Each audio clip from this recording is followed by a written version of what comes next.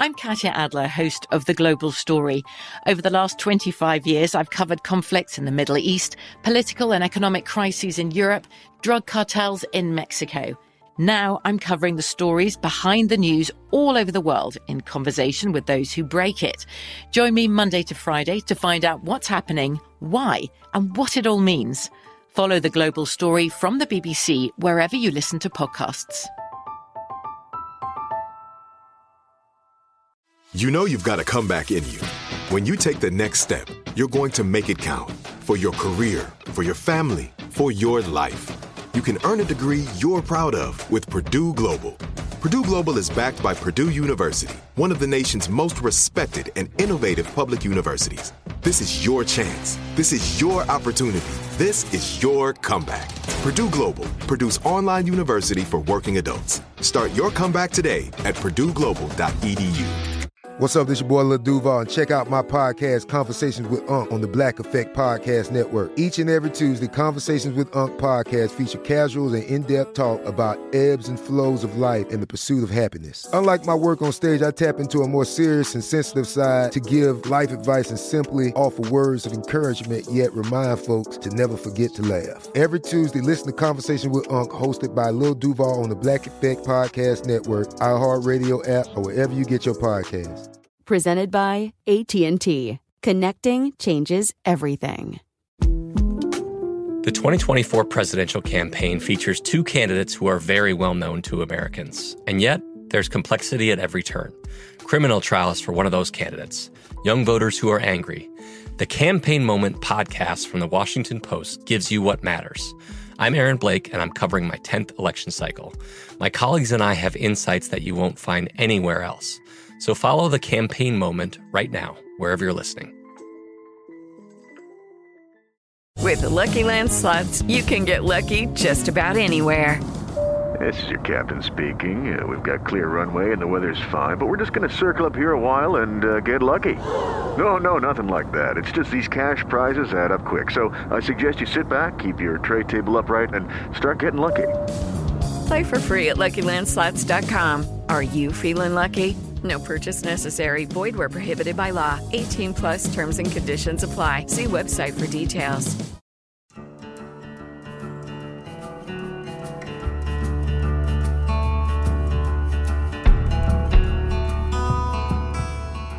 This is Lee Habib, and this is Our American Stories, and we tell stories about everything here on this show, including your stories. Send them to ouramericanstories.com. They're some of our favorites. And we continue now with our Do the Right Thing series about ethical dilemmas, and it's sponsored, as always, by the great folks at the Daniels Fund. Our own Alex Cortez brings us this latest edition. Today we hear from Brad Anderson, who was a sales clerk at Best Buy in its earliest days and grew along with it to become CEO, helping grow the company to $50 billion in annual revenue and 180,000 team members. But what Brad's most proud of are the innovations and ethics of those on the front line, like Sherry Ballard. I think this is a good parable, sort of, for Sherry's story. Somebody I'm close with today is a good parable of what can be the best inside of business. I first heard about Sherry because we were a completely disorganized group. We basically did everything hand to mouth. And when we started to grow, we had to formalize things. And virtually nothing had been formalized up to that point in time. So we hired a division of Accenture Consulting to come in, and they did a plan, and they put a sort of order to the stores as we were growing the stores. And I went out along with two other executives to teach this new order structure that everybody would then comply with into the system. And so we went out, we spent weeks going all over the country, every store, teaching people how to do this. And then we went back to see the glories of our work. And nobody changed a thing.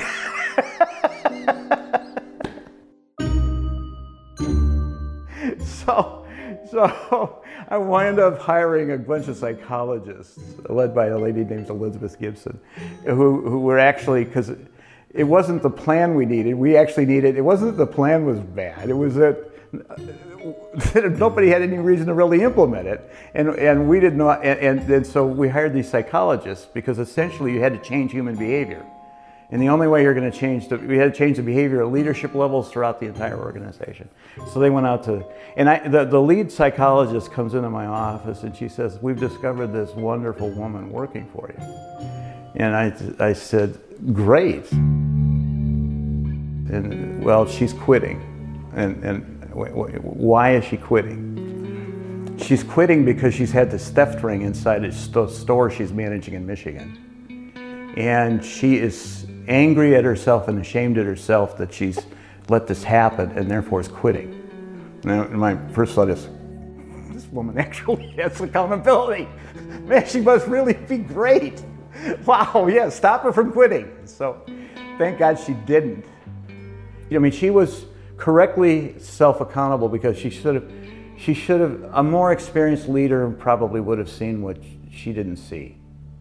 So she wasn't a thief, but she played a role in setting the environment in which they could thrive. But the fact that she knew that she was accountable meant she could fix it, right? She was going to learn something from it. Whereas so many times when you run into that kind of situation when somebody's trying to either cover it up or won't deal with their own accountability, they're not going to change. I mean, they will recreate that same environment again because they never faced their own role in creating it. So it was like, again, so much of the time, it's the antithesis of what you think that's the truth. That her facing her responsibility for it meant, wow, somebody. It's what venture capitalists try to do. They want to find a company. They want to invest with somebody who's already had 5 or 6 failures, because they want to see that person still in the game and is learning from the mistakes that they've made, so that they're much advantaged over somebody else who's likely to make the same mistakes. Yeah, she was justified in wanting to be fired. And not that long after that, this goes to how disorderly we were. She's running our human resources department, or she's either running or high up in the human resources department. And the same psychologist comes in and tells me that the firm that has been fired by Best Buy. I said, wait a minute, we fired you? Yeah, you fired us. Who fired you? Shari Ballard did. And so I'm sitting there incredibly grateful to these people, because unlike me, they actually got the change implemented. And they helped me find talent like a Shari Ballard, who got promoted in the system, and she went ahead and fired him. And so I'm so angry at her. So I go railing into her office to just bang her on the head. And she fights back. I mean, ferociously fights back that her decision is the right decision. Well, I overruled that decision, but I really had respect for her when I left that room. Because even though I didn't agree with any of her logic, I knew I had an authentic human being who stood on their own principle and that I could trust. And that is somebody you can trust, who has a substance outside of just going along with, every great business I've ever seen is built on that foundation. And you're listening to Brad Anderson, the former CEO of Best Buy, talking about Shari Ballard, who rose from store manager to being responsible for all of the Best Buy stores in America, Mexico, e-commerce, and the company's real estate strategy. And that someone like Brad Anderson would respect another executive coming at him as the boss head on and allowing the two of them to just disagree and move on. And why? Because trust, well, that was one of the most important principles that Brad Anderson ascribed to in his new leadership role at Best Buy. And at the Daniels Fund, trust is one of the big principles in their Daniels Fund Ethics Initiative. And trust is the foundation of not only American commerce, but any relationship in the end, whether it's a marital one or a friendship. When we come back, more of our Do the Right Thing series with former executives from Best Buy here on Our American Stories. Folks, if you love the great American stories we tell and love America like we do, we're asking you to become a part of the Our American Stories family. If you agree that America is a good and great country, please make a donation. A monthly gift of $17.76 is fast becoming a favorite option for supporters. Go to OurAmericanStories.com now and go to the donate button and help us keep the great American stories coming. That's OurAmericanStories.com.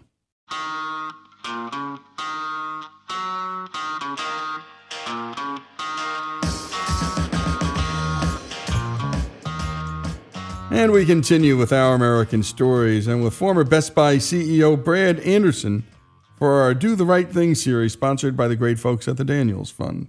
In the last segment, Brad told us how Sherry Ballard tried to resign to be accountable for a failure. Our own Alex Cortez reminded Brad that he had made a very similar offer to Best Buy's founder, Dick Schultz. Let's return to Brad. Yeah, it's pretty similar to Sherry's, actually. I never thought of it in that kind of context, but yeah, this was 1997, the beginning of 1997, and we had just had, I had to call the suppliers to say we were going to pay them late because I think we were doing $1.5 billion in revenue and we made $2 million. As accounting practices were in the time, which today I'm sure he restated, we would have lost a fair amount of money, but we barely were making money and we couldn't pay our suppliers on time. It's a whole bunch of, I can give you a whole bunch of excuses for it, but, we were not successful. Brad wasn't going to tell us the excuses for it because he believes that ultimately he's accountable. But I managed to get the whole story out of him. Well, the problem was, first of all, Best Buy was a company. You put like this big edifice on a piece of sand, because the industry was always moving, and it was lethal to companies. Like you had all these very successful, like CompUSA, the first computer retailer superstore. Hugely successful for a few years and then out of business a few years later because they couldn't adapt to how fast the industry changed. So what had happened during that particular year is with the first part of the year, the first 9 months had been great. And then, very few people remember this, but Intel used to, because of Moore's Law, computers were, twice as fast for half the money in a 2-year span of time that it was Gordon's Moore's Law. Well, Intel, which created Moore's Law, was producing computers that were always, we considered computers like selling, we called them bananas. So if you didn't sell it before the banana was ripe, and the margins were, sometimes negative for a computer line if you sold it fast. So it was a extremely lethal industry to be in. And Intel decided, because of they're just functioning with their innovation team, that they would release a new processor in January. Well, almost all the money, especially on a low margin business like us, was made in December, which meant we would be, normally if they were doing it in regular time, let's say this happened in March, we'd made sure we were out of computers starting in February. We'd be out of stock but you'll have a dip in sales for the month waiting, and then you'd have a spike in March when they introduced the new microprocessors. So you'd have these cycles, and we were thriving in the business that everybody else was failing in because we figured out how to deal with that, but not for a change in December, which meant you have no computers to sell to your customers in the month that you do 2.5 times the normal month's business and usually make all your profit, and that happened that year. So we were doing really well, but we were always in this really difficult, dangerous industry. And all of a sudden, if we had sold computers in December, it would have meant that we would have taken them all back in January. when the faster microprocessor came out. So that also destroyed our cash flow. That's why we couldn't pay the suppliers. So that, again, I could have, as an executive, said it's not my fault, but yeah, it's my fault. I'm running that company, and I'm making those choices, and we steered into that water, and that's where we were. I asked Brad, did he think that was ethical of Intel? Should they care about the ramifications on business partners like Best Buy?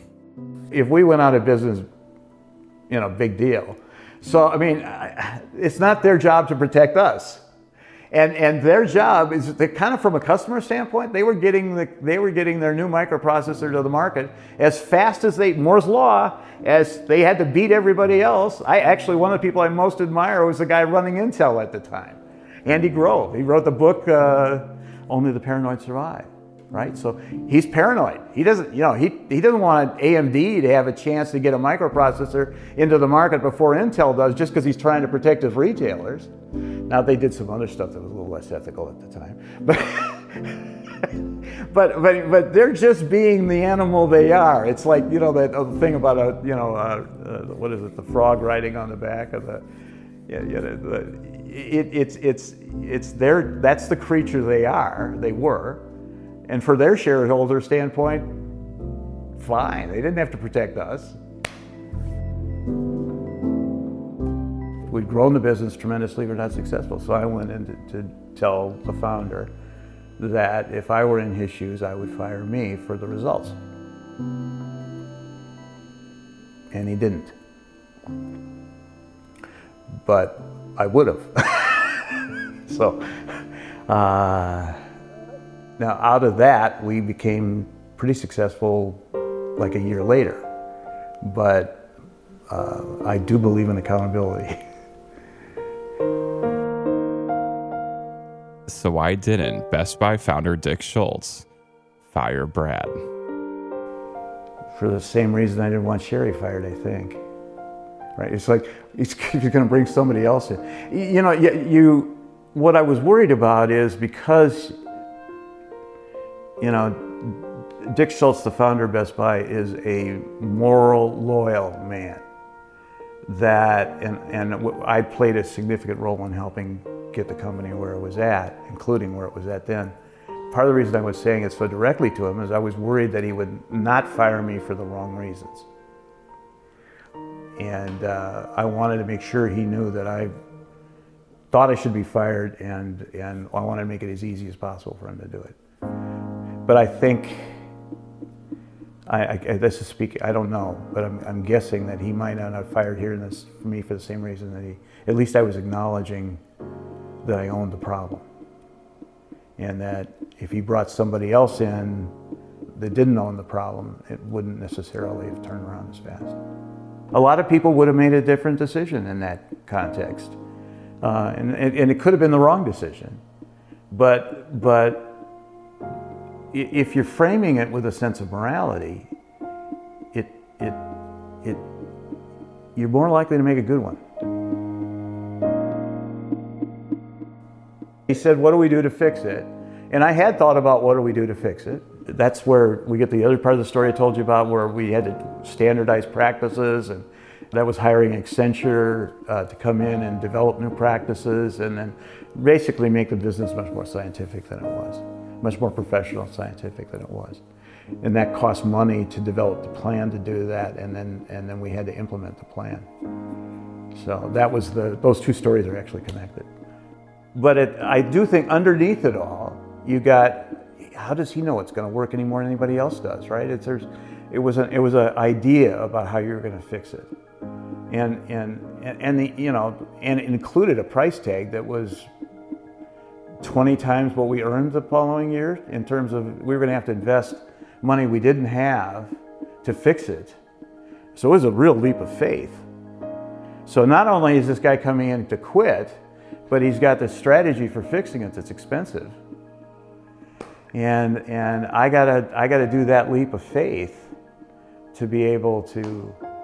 So I don't know what, yeah, I hope he would have kept me fired if I didn't have a strategy to turn it around. then if he didn't fire me, that would be, I'd say, inexcusable. And what turned out, what we to do to fix it was, wish we'd done it a long time ago, but it worked. And a special thanks to Alex and Robbie for their production and work on that piece. And also a special thanks to Brad Anderson, who is the former CEO of Best Buy. And our Do the Right Thing series, as always, is sponsored by the great folks at the Daniels Fund. To learn about bringing their ethics programs to your school, business, or police department, go to danielsfund.org. Our Do the Right Thing series with former CEO of Best Buy, Brad Anderson, here on Our American Stories.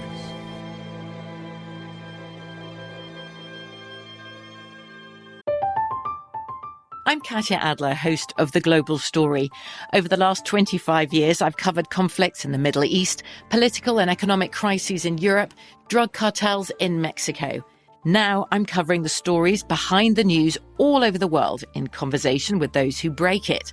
Join me Monday to Friday to find out what's happening, why, and what it all means. Follow The Global Story from the BBC wherever you listen to podcasts. Okay, round two. Name something that's not boring. A laundry? Ooh, a book club. Computer solitaire, huh? Ah, sorry, we were looking for Chumba Casino. That's right, ChumbaCasino.com has over 100 casino-style games. Join today and play for free for your chance to redeem some serious prizes. ChumbaCasino.com. No purchase necessary. Void where prohibited by law. 18+ terms and conditions apply. See website for details. This is it. Your moment. This is your time to make your comeback with Purdue Global. When you come back with a Purdue Global degree, you create opportunity for yourself, your family, and your future. It's a degree you can be proud of, a degree that employers will trust and respect. Purdue Global offers working adults like you over 175 flexible degree programs to meet your specific career goals. These include associate, bachelor's, master's, and doctoral degrees and certificates. Purdue Global degree programs range from nursing to business to communication and more. Whatever your interest, we have the degree that will move you forward. You have the knowledge, you have the experience. Now it's time to get credit for the work you've done and earn the recognition you deserve with Purdue Global, Purdue's online university for working adults.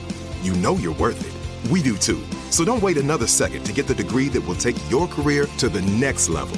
Start your comeback today at purdueglobal.edu. The best conversations I have with my colleagues are the ones that happen when no one is looking, when we're not 100% sure yet what to write. Hopefully, having conversations like this can help you figure out your own point of view. That's kind of our job as Washington Post opinions columnists. I'm Charles Lane, Deputy Opinion Editor. And I'm Amanda Ripley, a contributing columnist. We're going to bring you into these conversations on a new podcast called Impromptu. Follow Impromptu now, wherever you listen. Enjoy all your favorite sports like never before at BetMGM. Signing up and playing is so easy. Simply sign up using code Buckeye and receive up to $1,500 back in bonus bets if you don't win your first bet. When you register with BetMGM, you can get instant access to a variety of parlay selection features, live betting options, and the best daily promotions in the business. And with BetMGM at your fingertips, every play and every game matter more than ever. Place your moneyline, prop, and parlay bets with the king of sportsbooks today. Sign up using code Buckeye and receive up to $1,500 back in bonus bets if you don't win your first bet. That's right, up to $1,500. Again, sign up using code Buckeye and receive up to $1,500 back in bonus bets if you don't win your first bet. BetMGM and GameSense remind you to play responsibly. 21 plus and present in Ohio. Subject to eligibility requirements. Rewards are non-withdrawable bonus bets that expire in 7 days. Gambling problem? Call 1-800-GAMBLER in partnership with MGM Northfield Park. That's 1-800-GAMBLER.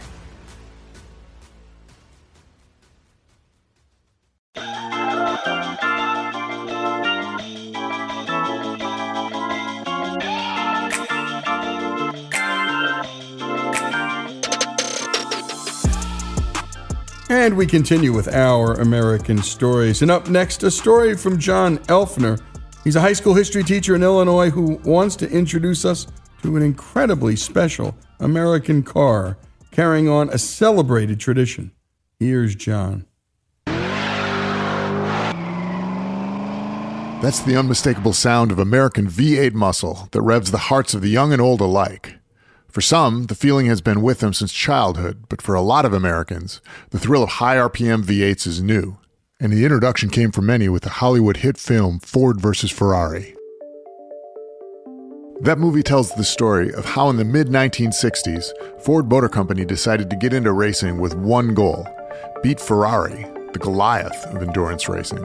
In 1964, Ford set a goal of beating Ferrari in the most famous endurance race, the 24 Hours of Le Mans. It took a few tries, but after 3 years of racing with the Ford GT, Ford did win, and they would continue to win, beating Ferrari for the next 3 years at Le Mans. And how did they do it? They built a supercar called the Ford GT40. In 2003, Ford decided to take on Ferrari a second time, building an updated version of the same car, but this one would be available for the public. Here's Bill Ford Jr., chairman of the Ford Motor Company, announcing the return of the Ford GT at the 2002 Detroit Auto Show. Ladies and gentlemen, I give you the return of the GT40. Ford had decided to build a show car for the 2002 Detroit Auto Show. The thing was an absolute hit. It was really a hit. That's Neil Ressler, and at Ford, he's a legend. He's worked with Ford performance cars since the 60s, holding just about any job you can think of at the company that involves cars going fast. Neil became a vice president at Ford in 1994, and then he retired in 2001, but he continued to do work with Ford on special projects. And one day while at the Ford headquarters, he bumped into Bill Ford Jr. I felt some hands on my shoulder, and I looked up, and it was Bill Ford Jr., who was the chairman at the time. And he said, we got this show car in the Detroit show that's going on right now. It's just taken the show by storm. People say I should put it in production. I don't even know if I should. You might be thinking, why was that even a question? But the thing about a show car is they aren't really road ready. The show car was really a three-dimensional picture. It made a lot of noise, but you wouldn't have driven it more than 5 miles an hour. I mean, it looked great, but it wasn't a car. Bill Ford Jr. could think of a lot of reasons to not put the Ford GT into production. This project would be expensive, and the project might fail. Furthermore, the Ford Motor Company wasn't known for these kind of projects. People thought of Ford and they thought reliability, nicely built trucks, a little bit sporty Mustang, but the Ford GT was something entirely different. In spite of that, Ford had one very big reason to build this car. They were about to celebrate an anniversary. Finally tonight here, Made in America, the Ford factory celebrating its 100th birthday. Celebrating 100 years at Ford's Rouge factory means looking at the past while keeping your eyes on the future. Looking at the past while keeping your eyes on the future. That's what the Ford GT project was all about. And that's why Bill Ford decided to go ahead with production of the Ford GT. And according to Neil Ressler, there was another reason Ford needed a project like this. We needed something to talk about. We were a little bit light on products at the time. Building a modern version of the Ford GT40 was a chance to rebrand the image of the company, or as insiders at Ford would say, polish the blue oval. It had captured the imagination both of the magazines and the newspapers and the prospective buyers. So Ford made a lot of it, but it came at a time when we needed to have something made of it. Bill Ford Jr. asked Neil Ressler to come back to Ford for one more project. And Neil's specialty was racing. And finishing this car in time for the centennial celebration, it was going to be a race. We had to have a finished car in June of 2003 because that was going to be the Ford Centennial celebration, which was a major blowout. The Ford Centennial was going to be huge. Ford knew the event was an opportunity to highlight how Ford Motor Company had been a consistent thread in the fabric of 20th century America. During that century, Ford had invented the consumer car in the form of the Model T. Then during World War II, they quit making cars and built airplanes, tanks, and jeeps, which were vital to winning the war. After the war, Ford reimagined the sports car for the post-war generation. As a result, Americans not only drove their car to work, but in a Ford Mustang, they looked cool doing it. And of course, they dominated endurance racing in the 1960s with the Ford GT40. In each of these cases, Ford had attempted a moonshot, something that seemed nearly impossible, and in each case, they'd succeeded. The reissue of the Ford GT in 2003 was a chance to do that again and remind people that the Ford Motor Company was woven into the fabric of America. But building 3 production-level cars before this event, well, that was going to be tough. 16 months. That's the amount of time the team had to build a car, basically from scratch. We had less than 2 years from the start to get the finished cars ready. You had to design, develop, test, develop a supply base, get a factory up. We didn't have a car, we didn't have a location, we didn't have a team, we didn't have any suppliers lined up, we didn't have anything. All we had was a dream. Given his background in racing, Neil knew exactly what he would need on this team to make it work. We would obviously have to form a very small core team. And I was interested in having guys, but who'd been involved in motor racing. And the reason for that is that if you're an engineer in motor racing, and most of all you're concerned with timing, and there's never enough time in racing, because as the old saying goes, the race starts. The only question is whether you're there. So Neil started to assemble a team made up of a lot of people who came out of professional racing. Primarily, I would always tell people what I do is help make the cars go fast through the corners. That's the voice of Scott Allman. He was one of the first engineers that Neil chose to help build the car. And Scott was the profile of the kind of person Neil wanted on his team. He was in my motorsports department. He had spent at least, I think, 2 years with Bobby Rahall's team down in Ohio. Rahal was very impressed with Scott, as I was too. My vehicle dynamics role at Team Rahal was to help figure out the best setup for our elite drivers at some of the fastest racetracks in the world. Neil asked Scott to be part of the design team. For Scott, there were a lot of good reasons to take this job. The GT40 was Scott's favorite car. He loved this car so much that before the program started, the Ford GT40 was his screensaver. And don't tell anybody this, but all of Scott's passwords included GT40 in some way. But despite his love for the GT, Scott knew this was going to be nearly impossible. The normal program would be like 3 years with almost 3 times the amount of people versus our 14 months with 1/3 of the people. The pressure on the design team was going to be immense. And the challenges of finishing this car in time, well, they were real.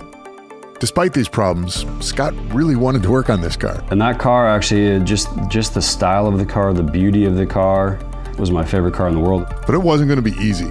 We obviously only had time for one pass.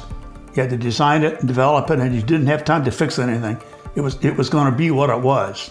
And when he was introduced to a guy named John Coletti, the director of engineering, he told Scott the score. He said to me, well, we have no time, no budget, no people, no choice. Welcome to the team, Allman. All of that was absolutely right on. And timing wasn't the only problem. At the beginning, all we had was the body. Anything underneath was not done. We had to start from scratch. In the early days of the program, Scott didn't think this job could get done. Even with my experience of working 70 to 100 hours a week, deadlines every single week in racing, in IndyCar and then in NASCAR, this seemed really insurmountable, impossible. But Ford didn't see it that way. The eyes of the company were on us, and they were expecting us to succeed, and failure is just not going to work. And you've been listening to this story of the making of the updated version of the Ford GT, celebrating, of course, not just the 100th anniversary of Ford itself, but remembering the remarkable feat of producing one of the great race cars of all time, the Ford GT40. When we come back, the story of the Ford GT 2.0 continues. I'm Katya Adler, host of The Global Story. Over the last 25 years, I've covered conflicts in the Middle East, political and economic crises in Europe, drug cartels in Mexico. Now I'm covering the stories behind the news all over the world in conversation with those who break it. Join me Monday to Friday to find out what's happening, why, and what it all means. Follow The Global Story from the BBC wherever you listen to podcasts. Enjoy all your favorite sports like never before at BetMGM. Signing up and playing is so easy. Simply sign up using code Buckeye and receive up to $1,500 back in bonus bets if you don't win your first bet. When you register with BetMGM, you can get instant access to a variety of parlay selection features, live betting options, and the best daily promotions in the business. And with BetMGM at your fingertips, every play and every game matter more than ever. Place your moneyline, prop, and parlay bets with the king of sportsbooks today. Sign up using code Buckeye and receive up to $1,500 back in bonus bets. If if you don't win your first bet. That's right, up to $1,500. Again, sign up using code Buckeye and receive up to $1,500 back in bonus bets if you don't win your first bet. BetMGM and GameSense remind you to play responsibly. 21 plus and present in Ohio. Subject to eligibility requirements. Rewards are non-withdrawable bonus bets that expire in 7 days. Gambling problem? Call 1-800-GAMBLER in partnership with MGM Northfield Park. That's 1-800-GAMBLER. This is it. Your moment. This is your time to make your comeback with Purdue Global. When you come back with a Purdue Global degree, you create opportunity for yourself, your family, and your future. It's a degree you can be proud of, a degree that employers will trust and respect. Purdue Global offers working adults like you over 175 flexible degree programs to meet your specific career goals. These include associate, bachelor's, master's, and doctoral degrees and certificates. Purdue Global degree programs range from nursing to business to communication and more. Whatever your interest, we have the degree that will move you forward. You have the knowledge, you have the experience. Now it's time to get credit for the work you've done and earn the recognition you deserve with Purdue Global, Purdue's online university for working adults. You know you're worth it. We do too. So don't wait another second to get the degree that will take your career to the next level. Start your comeback today at purdueglobal.edu. Finding the right news podcast can feel like dating. It seems promising until you start listening. When you hit play on Post Reports, you'll get fascinating conversations and sometimes a little fun, too. I'm Martine Powers. And I'm Elahe Azadi. Martine and I are the hosts of Post Reports. The show comes out every weekday from the Washington Post. You can follow and listen to Post Reports wherever you get your podcasts. It'll be a match, I promise. LASIK, LASIK.com. Have you been thinking about LASIK but not sure if you're a candidate? Just go to LASIK.com/quiz and take our free candidacy quiz. In just a few minutes, you'll know if LASIK is likely right for you. And if it is, we'll connect you with experienced LASIK doctors in your area. Start your journey towards 20/20 vision. Take our free candidacy quiz at LASIK.com/quiz. Yeah, LASIK.com. Easy to remember, so you know where to start. LASIK, LASIK.com.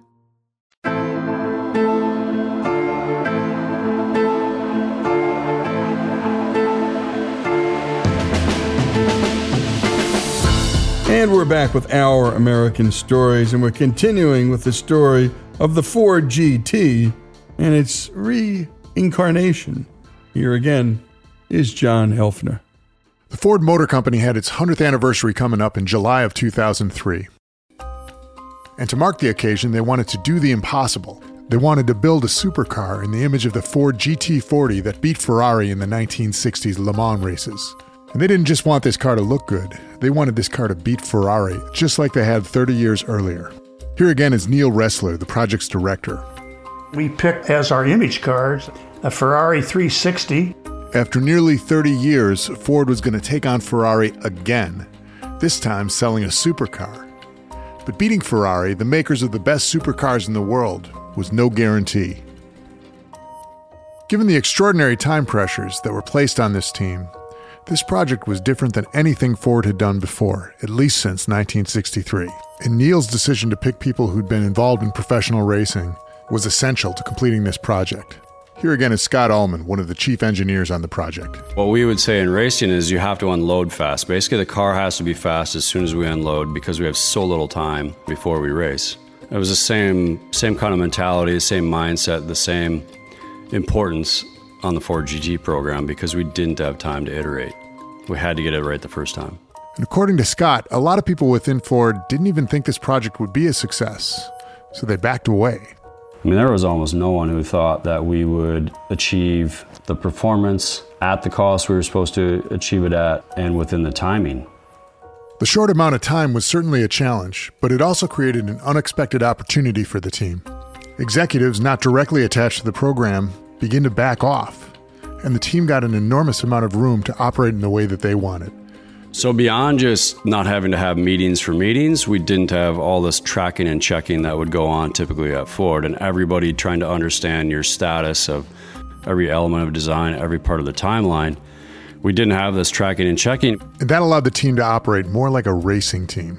The Ford Centennial in June of 2003 was our race day. We had to have 3 production-level cars ready for the Centennial. By viewing the Ford Centennial as a race day, all these engineers with racing experience really became comfortable with the process. No, there wasn't going to be any real race, but they saw the Ford Centennial as the starting line. When you do racing, you can't show up late. That's Mark McGowan, and he was the test driver for the program. It's like you have to get it done and show up at the start line. Nobody's going to wait for you. If you can't make it, they're going to leave without you. And Neil Ressler felt the same way. We were only going to have time for one design iteration. There was definitely not going to be time to go back and fix things, so they had to work the first time. And that meant there would be plenty of long nights in this program. So my first all-nighter on the program was 2 weeks in. I think he was working on the tire design.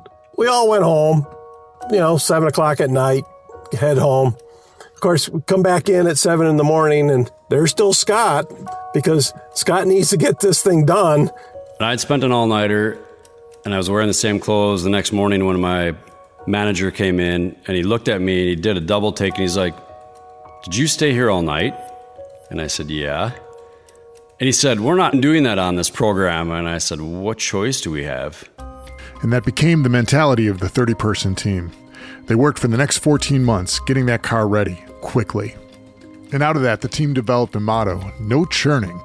No churning came from our director, John Coletti, and really it was an important aspect of the program that once a decision was made, and pretty much every decision was big on the Ford GT, but once a decision was made, it was not revisited unless there was really a major issue. It was like racing. We had race day. We couldn't push back that deadline. Because Neil Ressler had put together a team that was used to the pressures of a deadline, they did get their cars built. And in a few months, the first prototype was ready to test drive. Fortunately, our first drive by our ride and handling development guys in the first prototypes, they were really quite happy with how the car behaved. Right out of the box, this car was an eye-opener. It doesn't take long to realize that this car is going to be good. Making the car an extension of the driver was the goal. You knew the car was so good because you didn't think about it. The car would just go where your mind put it. And it was like your brain was hardwired to the vehicle. It just did what your brain said to do. And it was so effortless. They were just excited about the car, and it was so different than what they had experienced before at first level prototypes. After one lap, we knew this was going to be really a good car. It didn't have any problems, nothing. It just worked. It's just so rewarding. It's actually intoxicating. It's almost like a drug. It exceeded what they had experienced in the past by far. This thing is going to be something, and it's going to be something very special. First drive was a huge success, but later the team needed to push this car to its limits. That's why they went to Italy's Nardo Ring. I really was insisting that the top speed start with a 2. I wasn't interested in anything that was going to go 199. We had to have something that would go over 200. We couldn't do that anywhere in America. The only place we could go was Nardo. I think it's like an 8-mile oval or something. The Nardo Ring is a famous test track in Italy, designed for high-speed testing. Speed records of all sorts have been achieved at Nardo, and Neil knew the team could push the Ford GT to its limits there. It was flat foot the whole time. Here again is test driver Mark McGowan, and he was going to drive the Ford GT to its limits. The first time we ever got one of these cars over 205 miles an hour was in Italy at a track called Nardo.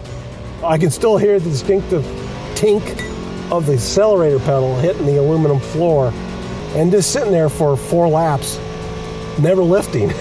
And that's a little mind-blowing. It's like I haven't lifted, and I've been on the floor for 15 minutes now. And of course, after 15 minutes, you're out of gasoline.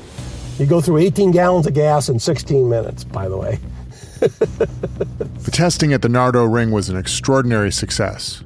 McGowan drove that car around the 8-mile ring at 212 miles an hour.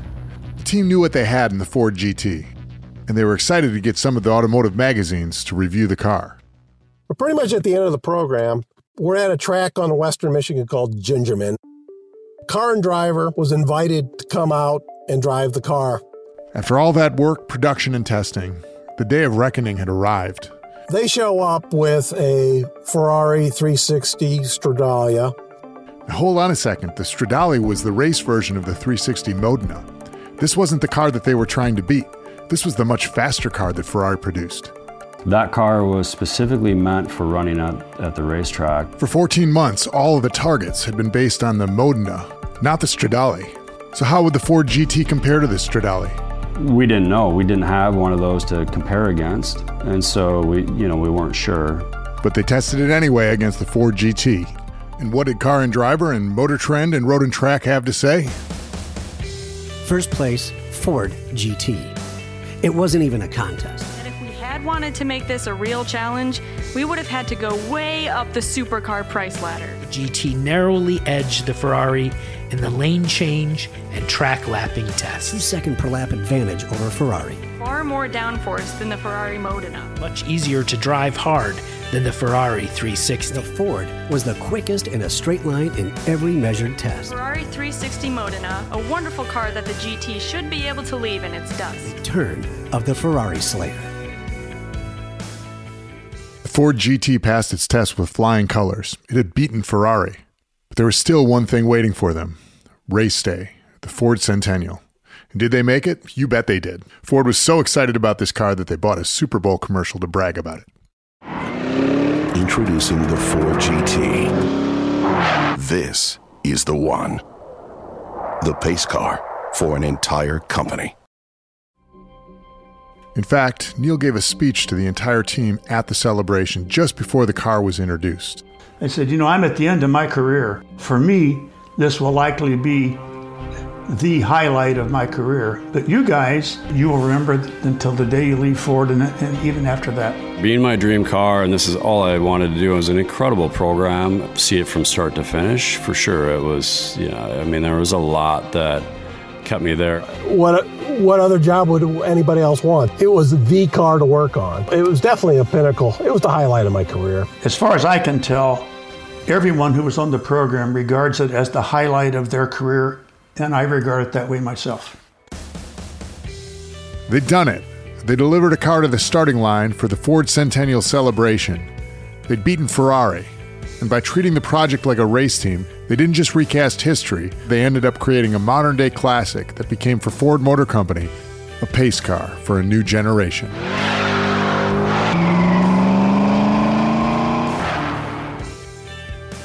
And a special thanks to John Elfner for digging in on that story, and it's a classic, an American classic. And my goodness, we got to hear from test driver Mark McGowan, Scott Allman, and Neil Ressler, legends in the business. A great American car story, the second version of the Ford GT, the updated version, the improved version. That story here on Our American Stories.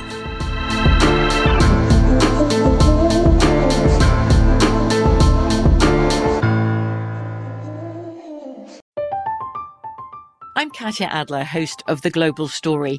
Over the last 25 years, I've covered conflicts in the Middle East, political and economic crises in Europe, drug cartels in Mexico.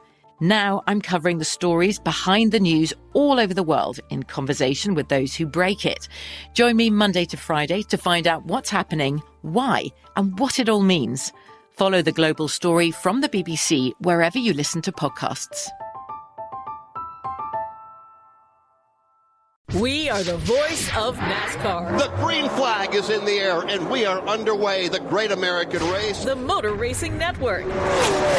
NASCAR Cup, Xfinity, and Craftsman Truck Series Racing live on your hometown radio station and MRN or NASCAR.com. Martinsville, Talladega, the Chicago Street Course. We have the side-by-side action and last lap passes for the win. Photo finishes. Ryan Blaney will win. The voice of NASCAR, the Motor Racing Network.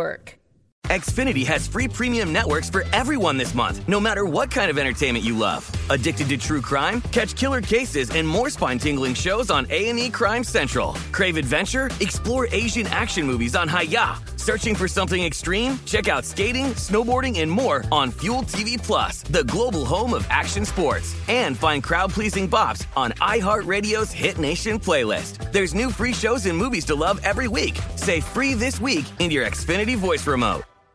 This is Malcolm Gladwell from Revisionist History. eBay Motors is here for the ride. With some elbow grease, fresh installs, and a whole lot of love, you transformed 100,000 miles and a body full of rust into a drive that's all your own.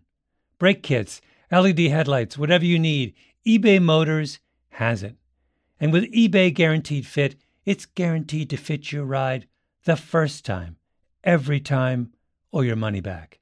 Plus, at these prices, you're burning rubber, not cash.